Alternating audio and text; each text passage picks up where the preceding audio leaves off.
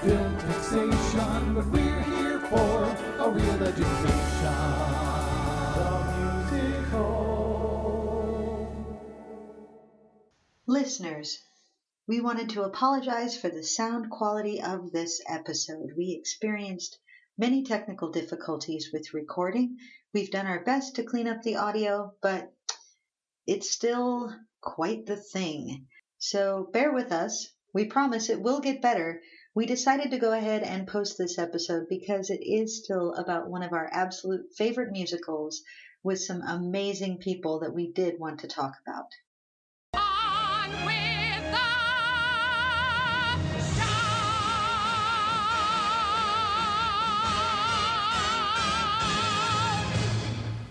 Welcome, listeners, to another episode of Real Education Musicals. I am your host, Mindy, joined, as always, by my intrepid explorers into the musical arts. That would be, of course, Mike and Vinny. And tonight, we are going to be talking about King and I. The King and I, a classic, like a big, old school, studio musical, like one of the ones that you hold up and like, this is what would be on TV on Saturday afternoons when I was a child, like musicals, not 3 p.m. all the time. Yeah, there's usually a musical on every Saturday at about 3 p.m. and that's probably about most of the time. So, who hasn't seen The King and I haven't. I haven't seen this version. I've seen it on stage. I've never seen the film version. You've seen stage productions of it, and you've done.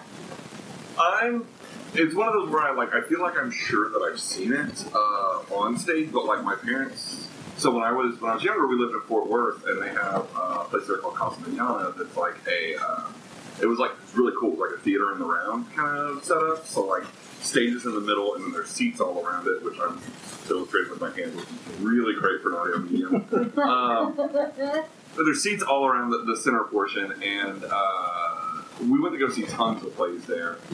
So I've seen pretty much every Rodgers and Hammerstein play. So I would assume I've probably seen this one too at some point. I just don't have any real memories of it because I was they started taking this when we were 5 or 6. That's super cool. Yeah, Although, it was now, fucking awesome. I'm trying to figure out how you would stage King and I in the round. I have to admit, that's a bold choice. That's a very bold choice. There's some cool. I remember.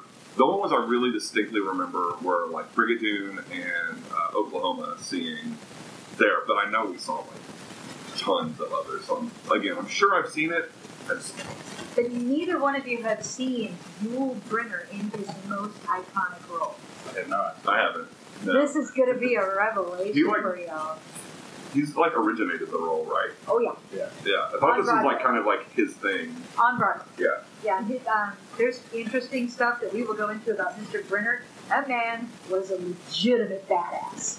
Legitimate. I was reading stuff, I'm like, oh my god. So we'll get into that after. So what are your sort of expectations, or what do you know about this? Like I said, I know, obviously, Yul Brynner, and some lady. I couldn't even tell you who else is in it. I'm sure it's some iconic person, too. But, yeah, pretty much. but I actively, avoided reading anything about it because I was I want to be as blind as possible in this. I know it's Yul Brynner playing the King of Siam. Mm-hmm. I do remember that they remade the source material that it's based on. They made a movie out of in the 90s with Chow Yun-fat and Jodie Foster, I think. Yep. Yeah, I was I know it's somebody weird, Jodie Foster. Yep. Yeah. Anna and the King? Yeah. That's what Not a musical. I couldn't think of the name. Oh, I watched it, of course I did. Right. So I, probably most of my impressions of what the story's about come from trailers of that movie. Not even the movie. I've never even seen that movie. I'm just okay, so it's this white lady that goes in and has something to do with the king, and I'm guessing they fall in love. I know there's a song in it. You're right, there is a song in it. Obviously. No. It's one of those that without having seen the musical.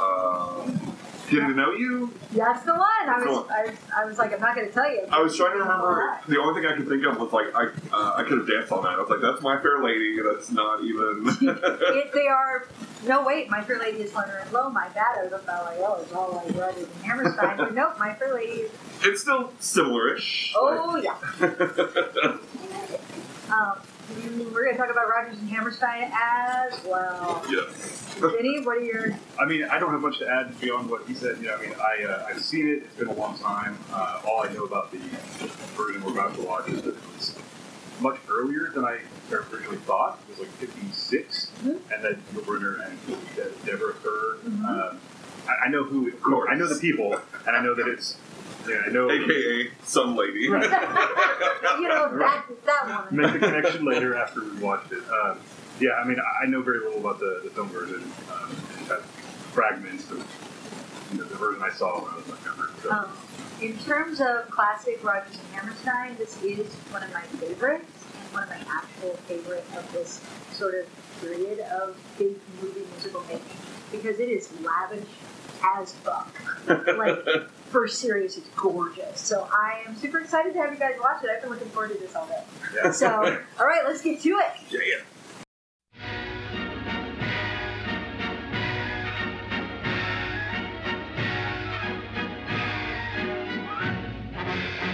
Haven't you noticed? Suddenly I'm bright and breezy because of all the beautiful and new things I'm learning about you day by day.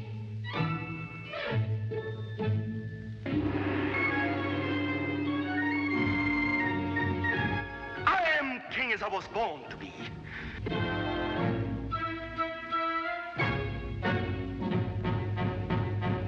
Your Majesty, I do not intend to have my boy brought up in a harem. Who is king here? I remind you, so you remember that. I do not remember any promises. I do not remember anything. Except that you are my servant. No, Your Majesty, that is not true. I am most certainly not your servant. Your Majesty, I beg of you, don't take revenge on this girl. This girl hurt your vanity, that is all. She didn't hurt your heart. You have no heart.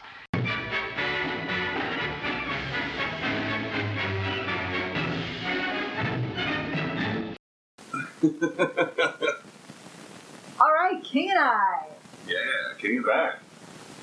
Well, It was good. It was it's kind of cool because it was like what I was expecting, but also not what I was expecting. okay. I mentioned early on while we were watching it that like when he first brings in the kids, it reminded me so much of Sound of Music. Yep. And so that's kind of the lens that I viewed the rest of the movie through. And I was just like, this feels so familiar, but also like more like because you don't really learn anything about any of the children except like the prince.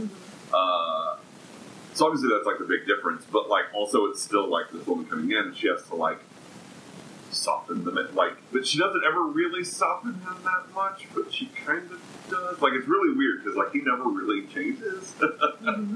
It's an interesting dynamic between the two of them. But like I guess the other thing that really changes is that they like both kind of realize that neither one's going to change, and so they kind of like butt up against each other, and then finally have like this respect for the other one that like they are the way they are. It's both a healthy relationship and a not healthy relationship. Right. Oh, absolutely. Because the reason why they love the other person is because of who that person is. And they've never met anybody who challenges them like that. And because that person is that person, this is never going to work. Right. This is really not going to go anywhere. And I really love at the end when she says, we can't hurt each other anymore. Like, that's a really good way of like, really, what was going to happen here? So yeah. I mean, the best line of the movie for me, though, is when he's like, this proclamation about not bowing is because of you. And she's like, I hope so. Right? Like that kind of just sums up their entire relationship perfectly. Well, and it also, he's the central crux of the whole story. Because here's a man who desperately wants to modernize. But he's so stuck because of who he is, he can never modernize. Right. Like, it is going to be a fundamental, like, just conflict. And how do you resolve that when you want something and yet you recognize that the only way it's going to happen is without you there? Right. That's sort of amazing. Like, he, in the context of the show, he becomes an amazing king because he reached for something that he was never going to be able to hold on to. And he said, I can't do this. I actually kind of hate it, but it's what is necessary, and so I'm going to have you bring up my son the way that this is, like, to do these things and watch him go where I cannot. Right. What about you, Vinny? Yeah, I mean, I don't have a whole lot to add at the moment. I mean, I think y'all kind of cover everything I was thinking. I love how Yul Brynner does so much with so little, in a way. Like, you kind of just get the sense of his character, like, before he even talks, so yeah, he just hands on hips. Yeah, you first see him, as this powerful just force to be reckoned with more than anything, and then it just continues to, solidify that impression with every scene that he's in. Well, and I mean, his physicality could become cartoonish, and it seems cartoonish at first, but then, I mean, he won the best actor Oscar, which was pretty typical at the time for, you did a musical, here's an award for that. But also, his performance is so nuanced that after a while you start to see that the postures are just that. Yeah, absolutely. We kind of joked at first, the whole first half hour you see him is just him. He's in one of, like, three poses. It's either, like, hands on hips, arms crossed, or arms behind his back, and that's, like, the only three ways that you see him if he's standing up. Otherwise, he's, like, lounging on the ground. But that's not till later. Like, I honestly think that they deliberately worked that's through. a good point, because you don't see him until he brings her in the one scene that he's lounging. And even then, it's, like, calculated. I mean, he's laying down to get her to introduce a topic that he can yell at her for. Yeah. Why is your head above mine? Yeah. It's good stuff. Yeah. Other thoughts? I mean, I have so much trivia in there, but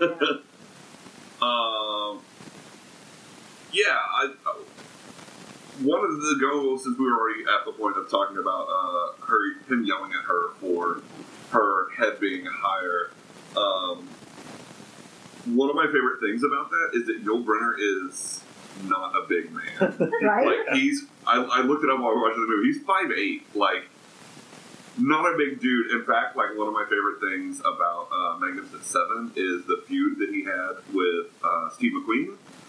And Brynner would, basically on his marks, he would mound up dirt so that he would appear taller than Steve McQueen. And right before they called action, McQueen would just kick the dirt out. And it caused this whole feud. And that's, like, all I could think of while we're sitting there watching him going, like, your head can't be higher than mine. Your head can't be higher than mine. And so I'm like, oh, this is really funny, because it's exactly like their feud of, like, Yul Brynner has to be the bigger person, but of course he's this little goblin man. I'm sorry, you say goblin man, and all I'm thinking is, like, he's walking sex. Like, I was so constantly distracted. He's in amazing shape. Yeah. Like, certainly not expecting him to open his shirt and have he's just like 18 abs. 43 muscles. YouTube's reaction when he opened his jacket for the first time and he was bare chest was just like, what the shit? As it turns out, because this was filmed the same year, and I mentioned this was filmed the same year as the Ten Commandments, and apparently Yul Brynner was so intimidated is not the right word, because that implies that we could ever be intimidated. I think we know Yul Brynner was never that guy. But he was like, oh, Charlton Heston, I'm going to be in a movie with Charlton Heston, and it's going to be bare chest. I am not going to let Charlton Heston show me up. If he work out. And he did it for the Ten Commandments, but we benefit over here. Because dang, he was like, and I mean, his chest is amazing, but I kept just staring at his calves. Like, they're ripped. They're like 15 muscles. Yeah. I'm like, They're just like solid. I'm like, I didn't even know there were that many muscles in your calf. Like, And it helps shit. the way that like his like The pants. whatever you call them, pants, skirt type thing. Blanket. The way that they're shaped, because they basically cut like perfectly at the knee. Oh, yeah. And so it just like you just like get this cut off and then like this just massive Just muscle sort of hanging down from it. Just draping lovingly around that calf muscle. Like, did you notice? Like, yes, I did. And so, listeners, we were all caught off guard by the plaid. Yeah. Because it's one of those things, and I need to look it up further. I don't have much to add. I don't know the history or the Right, like significance, but it maybe was somebody striking. listening knows, and you can share with us because we were watching Everything samurai else is like a films. lot of it is like solid silk colors or like solid with like the embroidered type stuff, like a lot of his stuff, and then all of a sudden it's like, here's someone in a plaid skirt, and you're like, where did that come from? Well, like more than once, but they're all very striking and different. But Yeah, and plaid. it's like the skirts are often plaid, or there's shoulders Not like sad. plaid. Some sort of sad. And apparently, like, I feel like, because the costumer is Irene Sharaff, and she was legit. So, like, I don't feel like this was Hollywood going, oh, you know what's attractive? Plaid. We'll just put plaid on Asian people. It'll be lovely. Right. And we were watching Sanjuro, and like or Sanjuro, it might have been one both, of the but- Kurosawa, and you know, there's a Japanese person in a plaid kimono. It's like, apparently plaid was an Asian, and it's so funny. So I want to do some research into it to find out, like, what is the deal there. But none of us think of plaid as being as being an Eastern cultural thing. Like, plaid, I'm sorry, where's the Scotsman? Yeah. Which, funnily enough, the captain at the beginning was Scottish. Right. Thrown around his knees at you. Very strange. So, okay. Yul Brynner, I want to share some of these amazing things I found out about him. First off, Yul Brynner was a man who would lie about his origins because he liked to tease people he considered gullible. That sounds right. Like, so people did, until he died, and his son wrote a biography of him, nobody was like for certain where he came from, what that accent was. He would just lie. He's like, oh no, I'm Russian. No, actually I'm Thai. No, I might be. I'm ethnically ambiguous. I believe anything. Yeah, like anything that man would say with that stare and that voice, you'd be like, Whatever you say. Okay. yes, sir. Okay, so this is awesome. He was playing guitar in the nightclubs of Paris with Russian gypsies, where he met luminaries such as Jean Cocteau and became an apprentice at the Theatre des Maturin. And he worked as a trapeze artist with the Cirque d'Hiver. And all that jazz. What? It's amazing. Right? And that was just him as a young man. And then he came to America where he was a TV director. And he actually, that was one of his first jobs. He was actually teaching other people. It was such a new medium. He was teaching other people how to be a director when his Broadway career happened. And he joked that his acting career was his side profession. He was a director. Apparently he and the director of King and I, there were arguments about how things should happen. So Mary Martin, who of course was famous for Peter Pan, recommended him for the role. So that's how he got it, although, of course, as I mentioned to you, Rodgers and Hammerstein originally wrote the role with Rex Harrison in mind, and you can totally see that, like, hi, I'm the king, I don't sing. Yeah, right. I'm going to star in a Broadway show, but I'm not going to sing. I do a few sort of talking, almost type singing type things. Almost. Yeah. Oh, he directed a children's puppet show called Life with Snarky Parker. He was. That's the name. Yeah, right. This one was the one where I read it and I'm like, this guy was a legitimate badass. In his youth, Yul Brynner was Jean Cocteau's opium smuggler. I mean, honestly, you can tell me anything. Like we just talked about, you can tell me anything about Yul Brynner, and I'd just be like, yeah, that sounds like a thing he did. And he always prepared breakfast while wearing a silk kimono. Jazz hands. Don't we all? I mean, Right? I aspire to, anyways. I hope he kept those costumes. I know. And he fucking wore those all the time. I would take one of everything he wore. Yeah, I'll have one of that. Yeah. I'll have 3 of those. Yeah. That just looks amazing. Yeah, they just look so comfortable. Like, Oh, that's And what I the would wear all the colors. time. Yeah. the colors. The sets, there were 40 different sets. They spent like $750,000 on sets. I mean, In it shows. 1950. In 1950s, yeah. like, They're incredible. what the hell? But you're just like, I love what y'all are doing right here, but if we could just pause, and if you could pan around the room, Right, really right. fascinated by everything around you. Also, could we get a close-up on the clothes? Yeah! I know there's so much going on that it's like, it almost becomes a little distracting because you're trying to see everybody. Like, there's one guy at the banquet. There's like just this.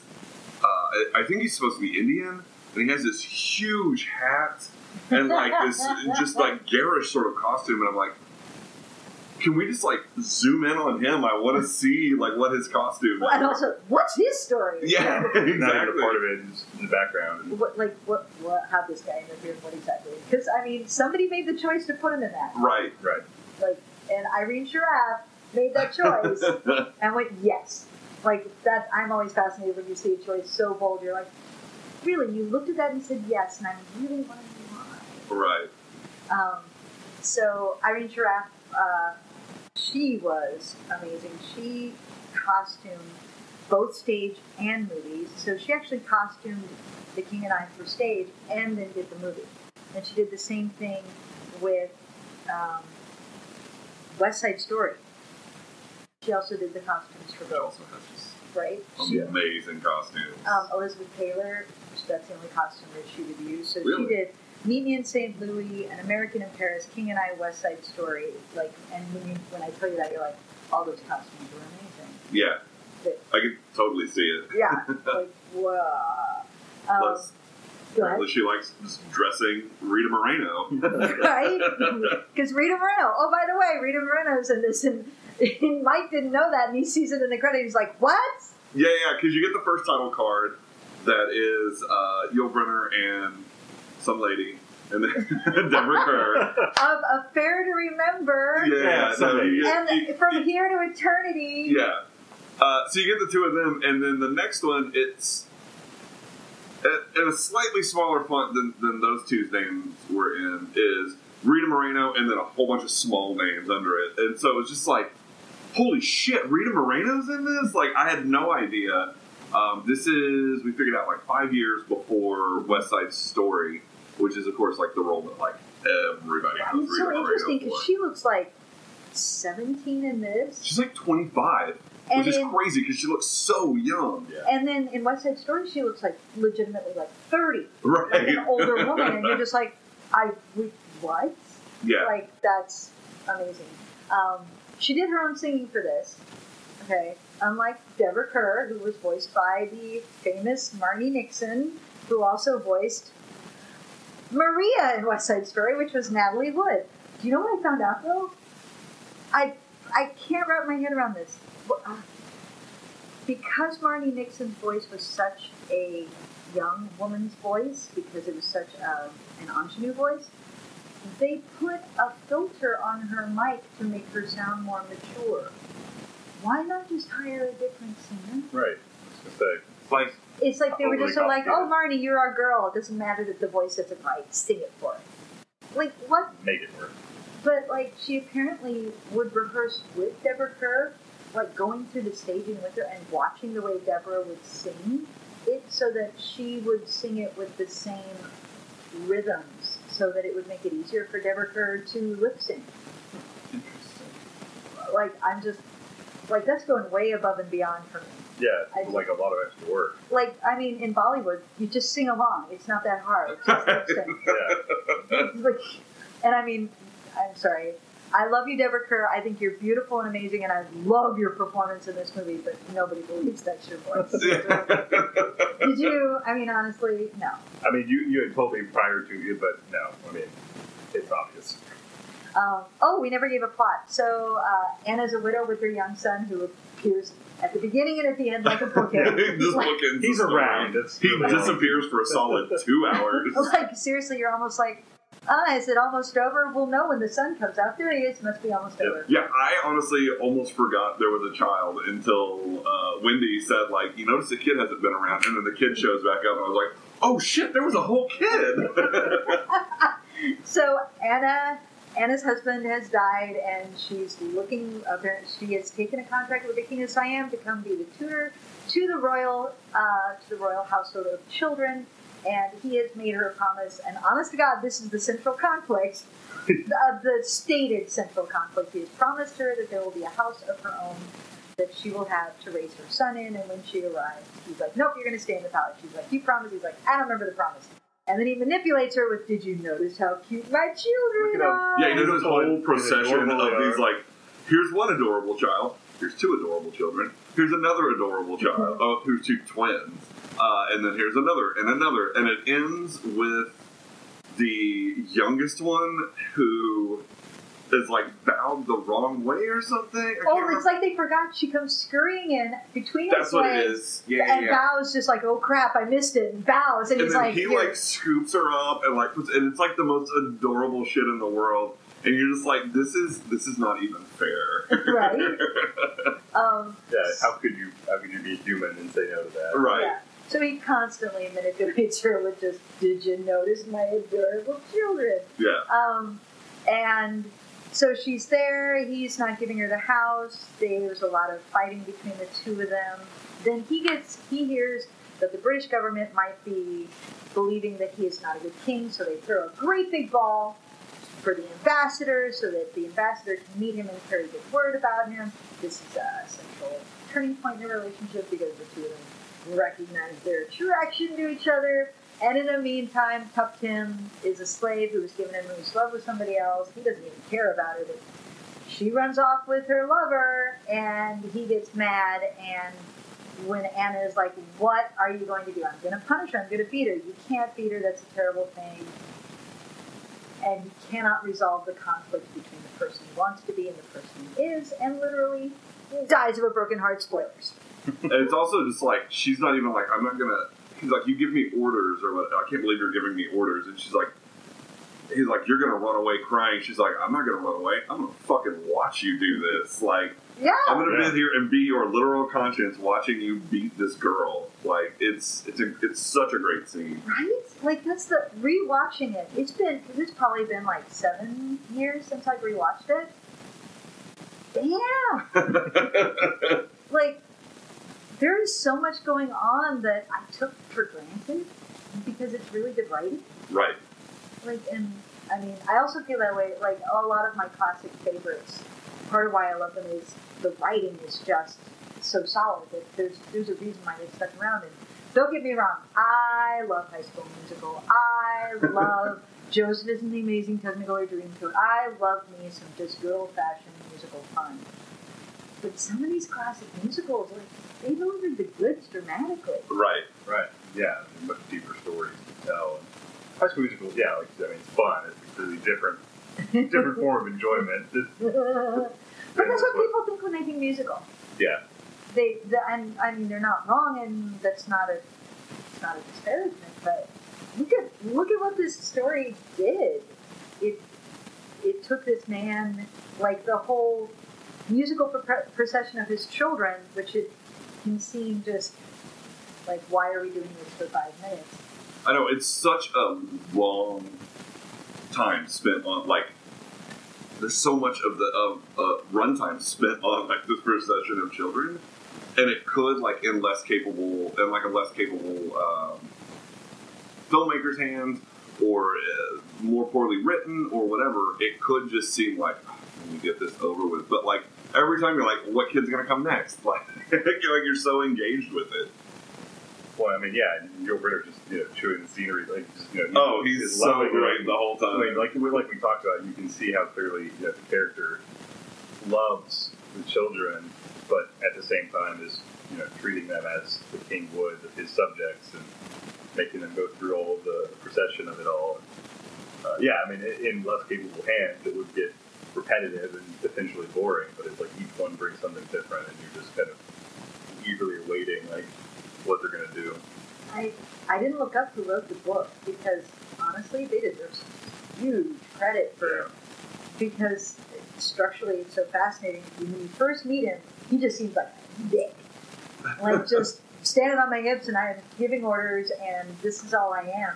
And literally, the next thing he does is introduce the kids. And in that scene, it's like, oh, you're charming.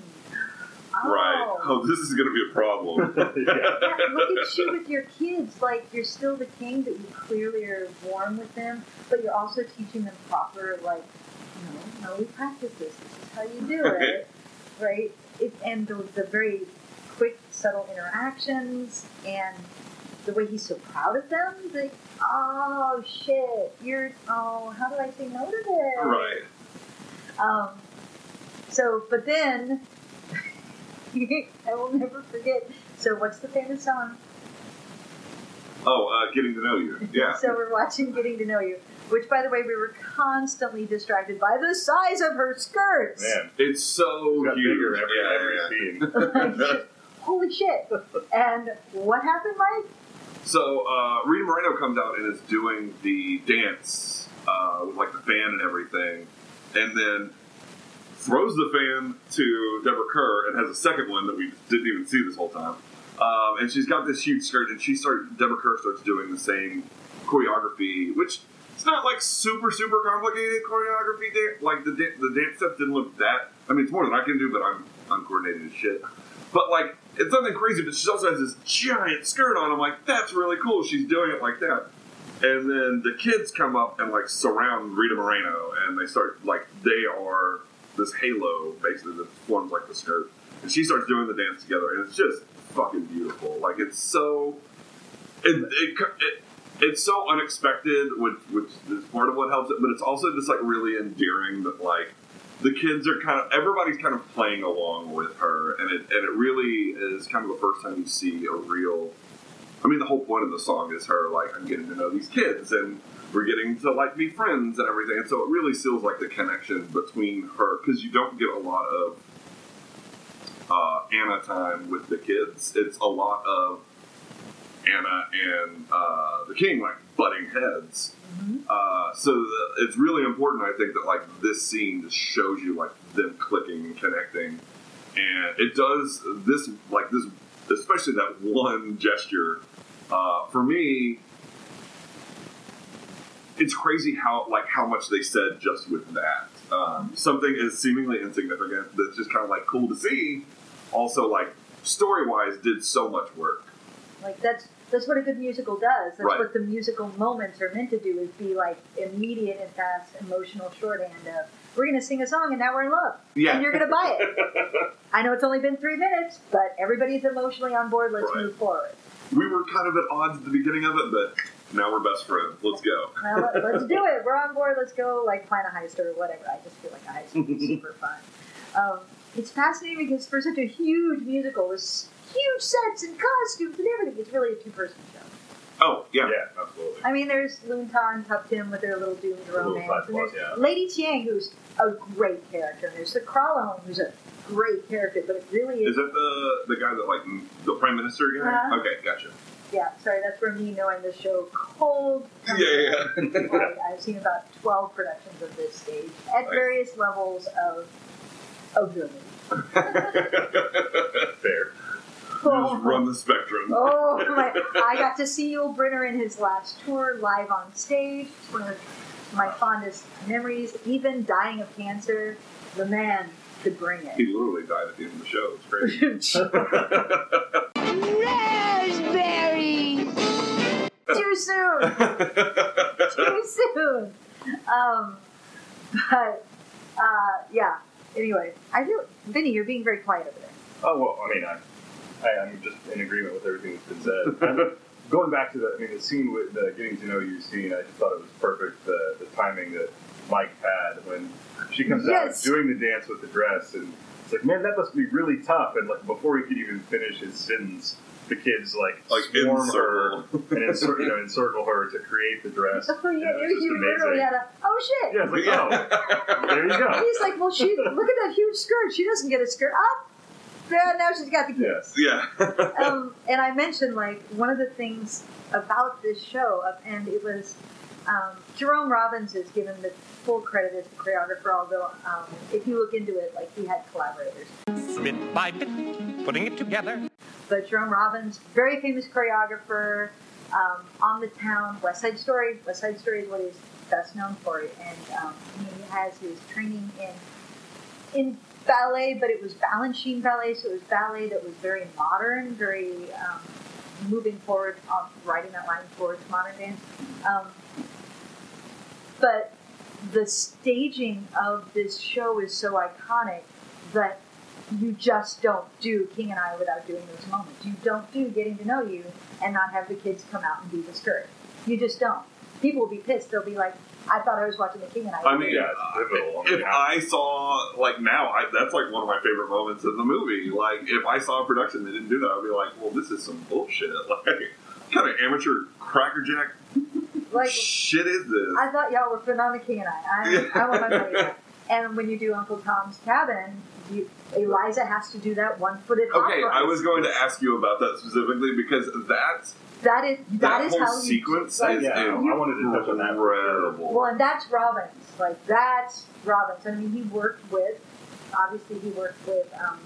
Eastern Dance collaborators. But there's some things in it that feel a little uncomfortable. I don't know Eastern Dance well enough to say. It's more that, like,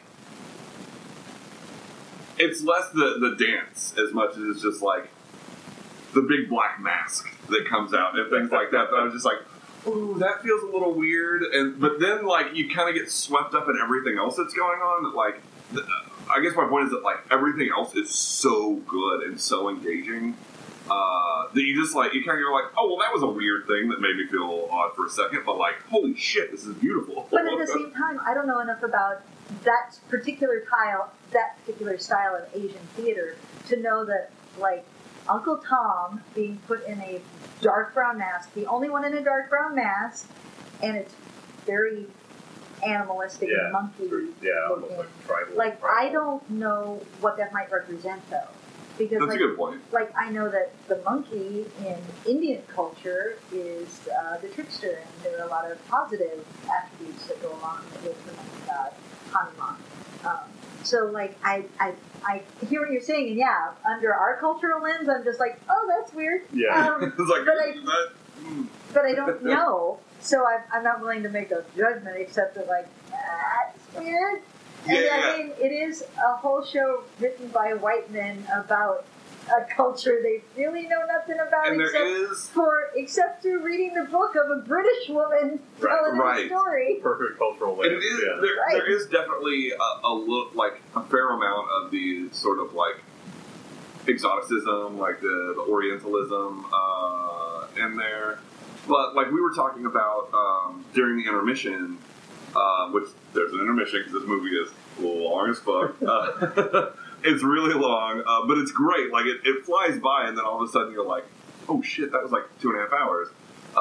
We were talking about it during the intermission that that like, despite all of those things, despite that it is a story about Siam. And written by two white men, performed by a predominantly white cast. And then whatever Yul Brynner is. And then he's not everywhere. He's not gonna. Yeah. Rita Moreno, the Puerto Rican playing.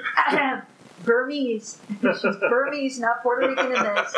She's brown and it'll do. Yeah. Right? And but despite all of that, it doesn't ever feel...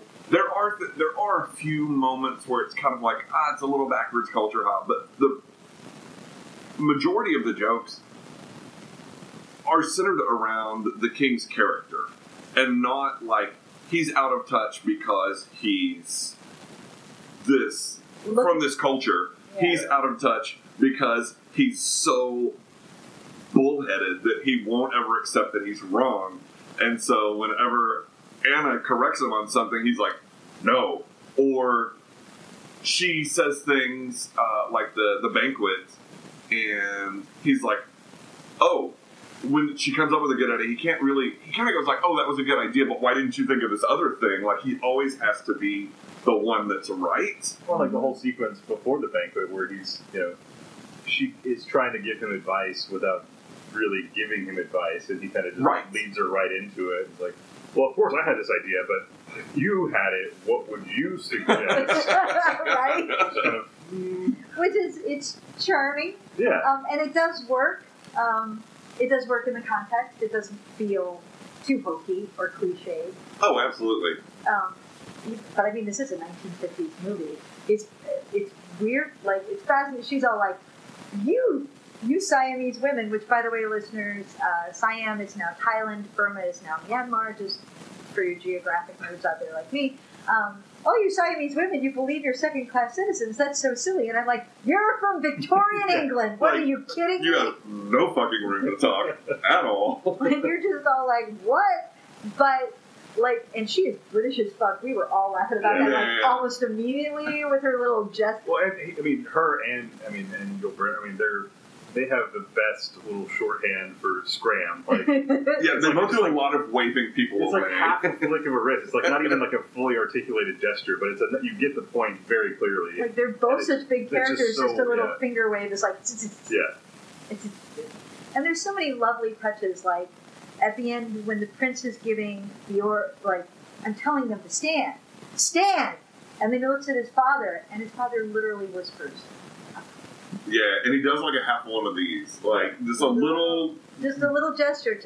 Moves his fingers like barely at all, but he's like, and they all just snap to, and it's like that's just good writing and good direction of seeing the moment and going, that's the contrast we played. It's so, like, you can tell it comes from the stage because all of those moments were really hammered out on stage. Like, that's when you do the same show 8 times a week, you really. You can tell he feels so comfortable in that character. Like, absolutely. He's so good, and it's just impossible not to love him. Even though he's a total asshole. Well, it's interesting because he did this, obviously he did Magnificent Seven, he did Westworld, he did, like, that's pretty much what he's known for, he did some other stuff. And then basically, he returned to Broadway and did this role for the rest of his life. Like, realistically, that's kind of what happened. Right. And then it's like, that's not a bad life when you think about it. Yeah, nailed it. I think about the Kurt Russell thing we went to. Yeah. We went to a Kurt Russell marathon, and the guy who programmed it was talking about, like, he was nervous about which thing he was going to show because they had ended the previous marathon with the same movie, and it was Big Trouble in Little China, and he had emailed with Kurt Russell, and Kurt Russell was like, man, when you got Freebird, you played Freebird. And, like, that's kind of the same thing. He's like, when you fucking nail a character this well, like, just keep doing it. Just, like, why wouldn't I? As long as you're having fun, still, like, as long as it's not like, oh, I'm so fucking sick of playing the same character. Obviously, I'm still enjoying it. Yeah, he did not shirk in that last performance that I saw. Some trivia about Rita Moreno. She's amazing. She is the first person to ever get an EGOT. Do you know what that is? Yeah. Oh. Emmy, Grammy, Oscar, Tony. Yeah.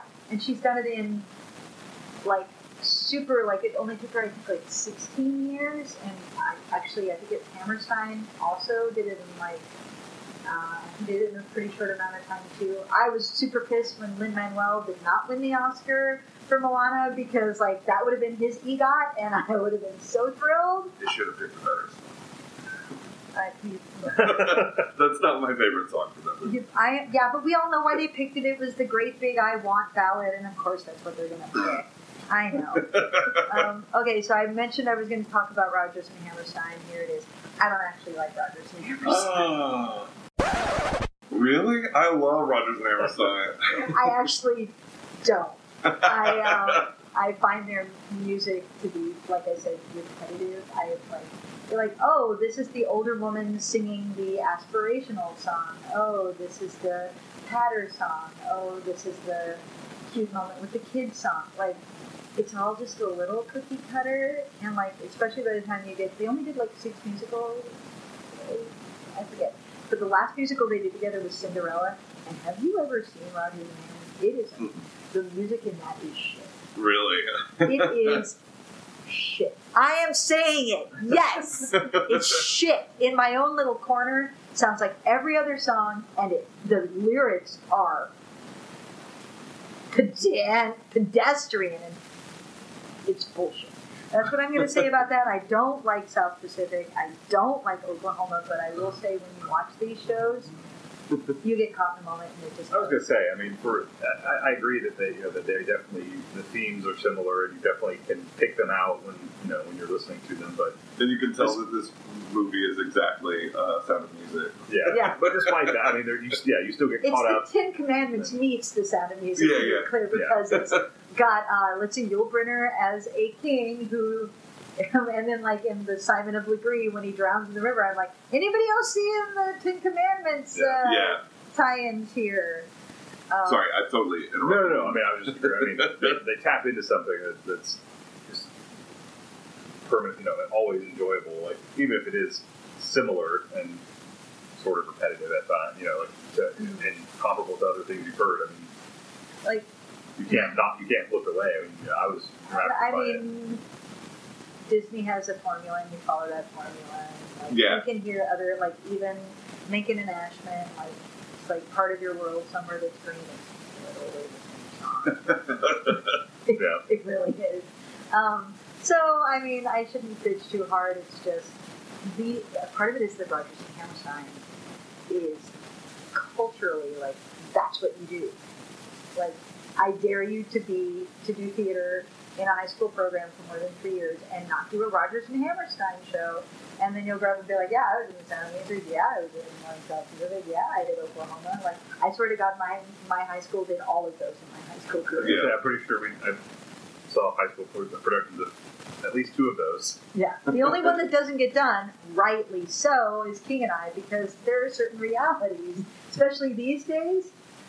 Yellow face is not a thing we're comfortable with anymore. Yeah, that's... Right?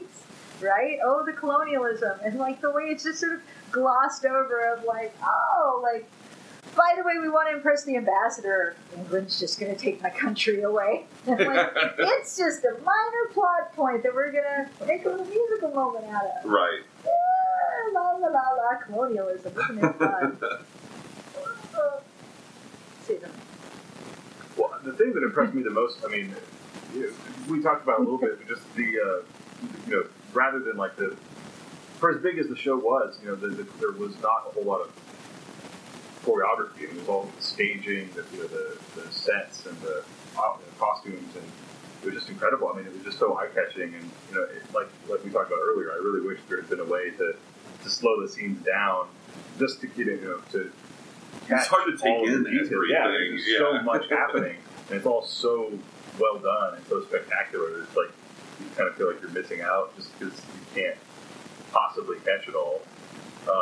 And the sequence with the small house of Uncle Thomas, the visual. I laughed every time they said the title. It's just hilarious. So what was it? Because that is the moment from the show, and I didn't even want to talk about it beforehand because I kind of didn't want you guys to see it. Like, was that high school?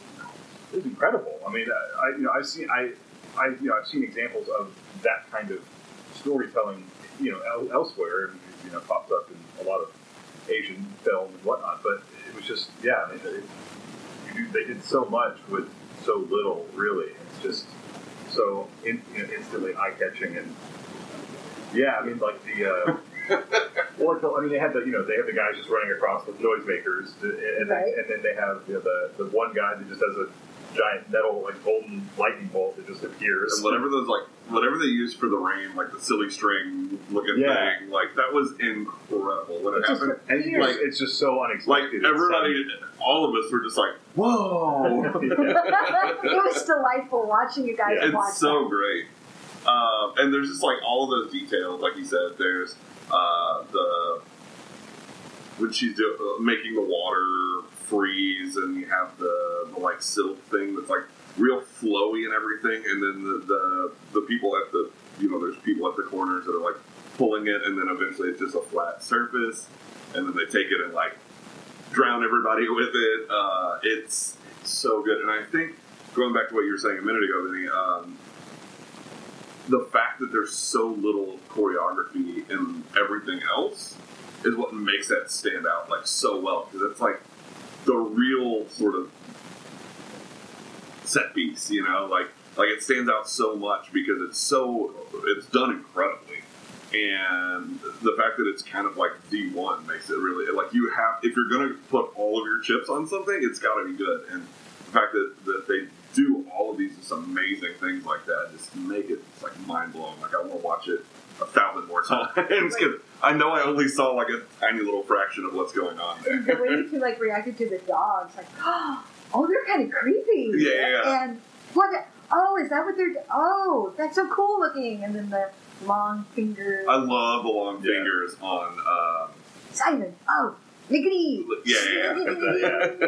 And he's got that big curvy sword and like, so great. The dancing in that is so just iconic. But I always forget. So it's always like basically that choreography is what you have to use pretty much. How would you not? You try to ape it as much as possible. You try to imply it as much as possible. Yeah. Like because that's what people want in that sequence.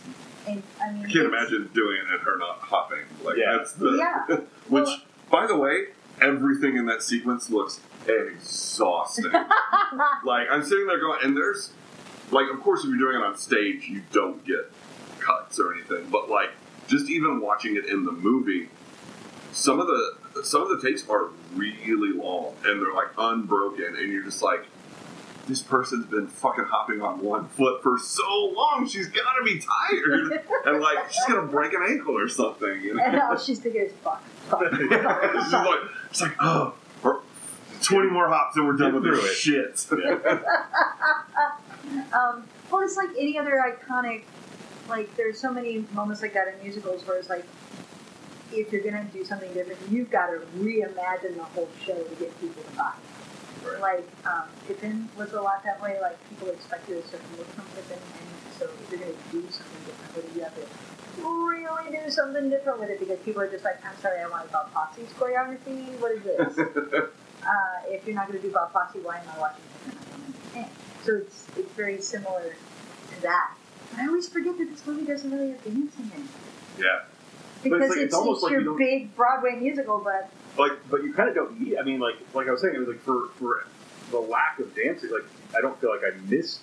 And, you know, there's just so much more, so much else going on. Well, and the staging is so. Yeah, I mean, it's clean and like it's not big dancing, but like the whole like the familiar sequence with the hand shaking, like there's his gestures during his puzzlement are very, very clearly staged. This is what he do. Right. So I mean, and I want to give a shout out to like staging is just as important. Yeah, everybody loves a big dance number, but a properly staged number should do what these numbers did, and they look good. But it wasn't until West Side Story I was reminded of it. I have a biography of Jerome Robbins. I believe it. Yeah, I also have another one of Fosse. Of course I do. But it wasn't until West Side Story. West Side Story was sort of groundbreaking of, no, I'm sorry, the same people are going to act and sing and dance. Because until then, Broadway shows were like, you had your singing chorus, you had your dancers, and you had the actors who stood in front that everybody sort of sang and danced around. Ethel Merman was a singer who stood there and people just danced around her. And she's like, this is me, I'm the star, dance around me, I look good, that's it. Like, it's called a star dance, and it cracks me up because when it's done well, you don't even notice the fact that the star isn't dancing. Right. And then you spot it, and you're like, you're not dancing, you're just standing there. Good for you. You know you made it when you just stand there and everybody else does the work for you. So, what was your favorite number? Oh, I think I really love like the two, because that's a heavily choreographed sequence that we talked about. I don't know that I call it a musical number. I wrote down like choreographed book report, because that's basically what that whole thing is. Like, I'm giving a book report on Uncle Tom's Cabin, but we staged this, we choreographed the shit out of it. Extra credit. I really like that. I really liked, it's not really a song, but where Anna dances with the king. That sequence is so fucking cool. and he's just slinging her around. It looks. I'm surprised she didn't throw up, honestly, like, because she's just spinning and spinning and spinning, and you watch her body, like, whip around some of those turns. It's just like, holy shit. And, you told us while we were watching it that she had, like, bruises on her ankles from the hoop of her skirt, just, like, banging, and which, you watch it, it's this weird, like, sexual tension that's also a little bit violent, but also, like, really flowy, and it's such a weird mix of what's going on with just them literally spinning around the room. Uh-huh. Those are probably, I don't know which I like better, but those are like my two favorites, and neither one of them is actually like a musical number as much as it's just like people dancing and looking awesome. Yeah, I mean, I think I have to give it to the choreographed book report. Really, the Small House of Uncle Thomas. I just loved everything about it, and just it's like the kind of the meta of having to play within the set within the set, and just the way that it was set up and executed, and I love everything about it. Oh, I also love getting to know you. Yeah, I mean, it's hard to pick. They're all. Yeah. I mean, I just You guys remember are just making me so I happy. just remembered the kid's skirt, and I was like, no, wait, that's the best thing. I'll pick pieces of each one and stitch them together into something else. For me, this time around, it's definitely Shall We Dance, because, the sexual tension, because it ramps up. It's not there at the beginning. It gets more and more as they are coming to grips. And if we weren't interested, what kind of Right. I'm just like that would have been a mistake. Yeah. But I bet it would be a mistake that you remember fondly for the rest of your life. like, oh shit, I slept with somebody who really died for me. But damn, it was good. Right. So this was The King and I, or as I quip, Death by Toxic Masculinity. I'm sorry, what is he dying of again? Toxic masculinity. Jazz hands. So I'm so glad you guys loved it. It's great. It's really good. It's listeners, if you haven't rewatched it recently, Or if you've never seen it, like do so prior to us spoiling all of it for you. Go back in time an hour or so. Oh my god, like go and be impressed with how nuanced it really is. Like, and I think it's one of those that I haven't watched. I mean, and I do like Rodgers and Hammerstein, even though I totally agree with everything that you're saying about them. But it's one of those that I'd never really watched because I was like, it's just, I do, like, my favorite thing about musicals is as we talked about with High School Musical, I love the big production numbers, and, like, you do get one of those, but my impression of it was like, oh, it's just going to be, like, two people, and it's going to be boring, like, there's nothing huge and, like, exciting about it, and then, like, 15 minutes in, I was just like, this is amazing, like, it's so fun. I mean, not even 15, as soon as you saw Rita Moreno, you're like, I mean, that's true, like a few seconds into the opening titles, I was like, oh shit, y'all, I'm on board. Yeah. Did not know. And then she shows up, and I'm just like, and she looks amazing. Thank you, Irene Sharaff. And the dress Anna wears for the big dance, and just like, damn, girl, damn. And those sleeves, they're like 3 feet out from her shoulders. Those sleeves were incredible. Like they, I think they might have been helping her catch some air while they were whipping her around, and whoosh. I've never spent as much of a movie checking out like underarms of people because there's her dress that I was trying to figure out if the arms went all the way around or not, but they stopped. They're like 3/4 pretty much, so that you can put your arm down. Yeah, big donut, big donut puffs. Yeah, but I was sitting there going like, how is she not doing this basically with her arms sticking like scarecrow arming up? Yeah. And then there's also Rita Moreno's dress when she meets with Lunta. Where she has, and this was really cool, Vinny's wife, Jenny, pointed it out, that she's wearing this dress, and it basically has, like, holes cut out in the armpits, which makes sense in a fucking, tropical climate, that you would want something that, like, hey, let's fucking ventilate a little bit. That dress, because it's form-fitting as fuck, like, that's the only way you're ever going to be able to raise your arm, if it's cut out right there. Like, seriously. So yeah, listeners, King and I, it holds up. Like, it really holds up. Like, Yeah. I want my 9-year-old daughter to watch it and we can have some conversations about gender roles. Like, Be a good showcase for it. Yeah, in a good way. Like, Yeah. there's some I'm not willing to show her until she's older, but this one I'm like, I think it'd be okay, but also that she'd want that dress. Which maybe I don't want to do that. Did you want to wear 40 pounds of dress, honey? That dress weighed 40 pounds. And you can get her one of the like head things too, so that her neck is just constantly in pain. One of those, Thai, like, ceremonial Spire-looking spires. things. Like, those are so cool looking. But Can't they ever can't, imagine trying to even balance that. you cannot move your head. Yeah.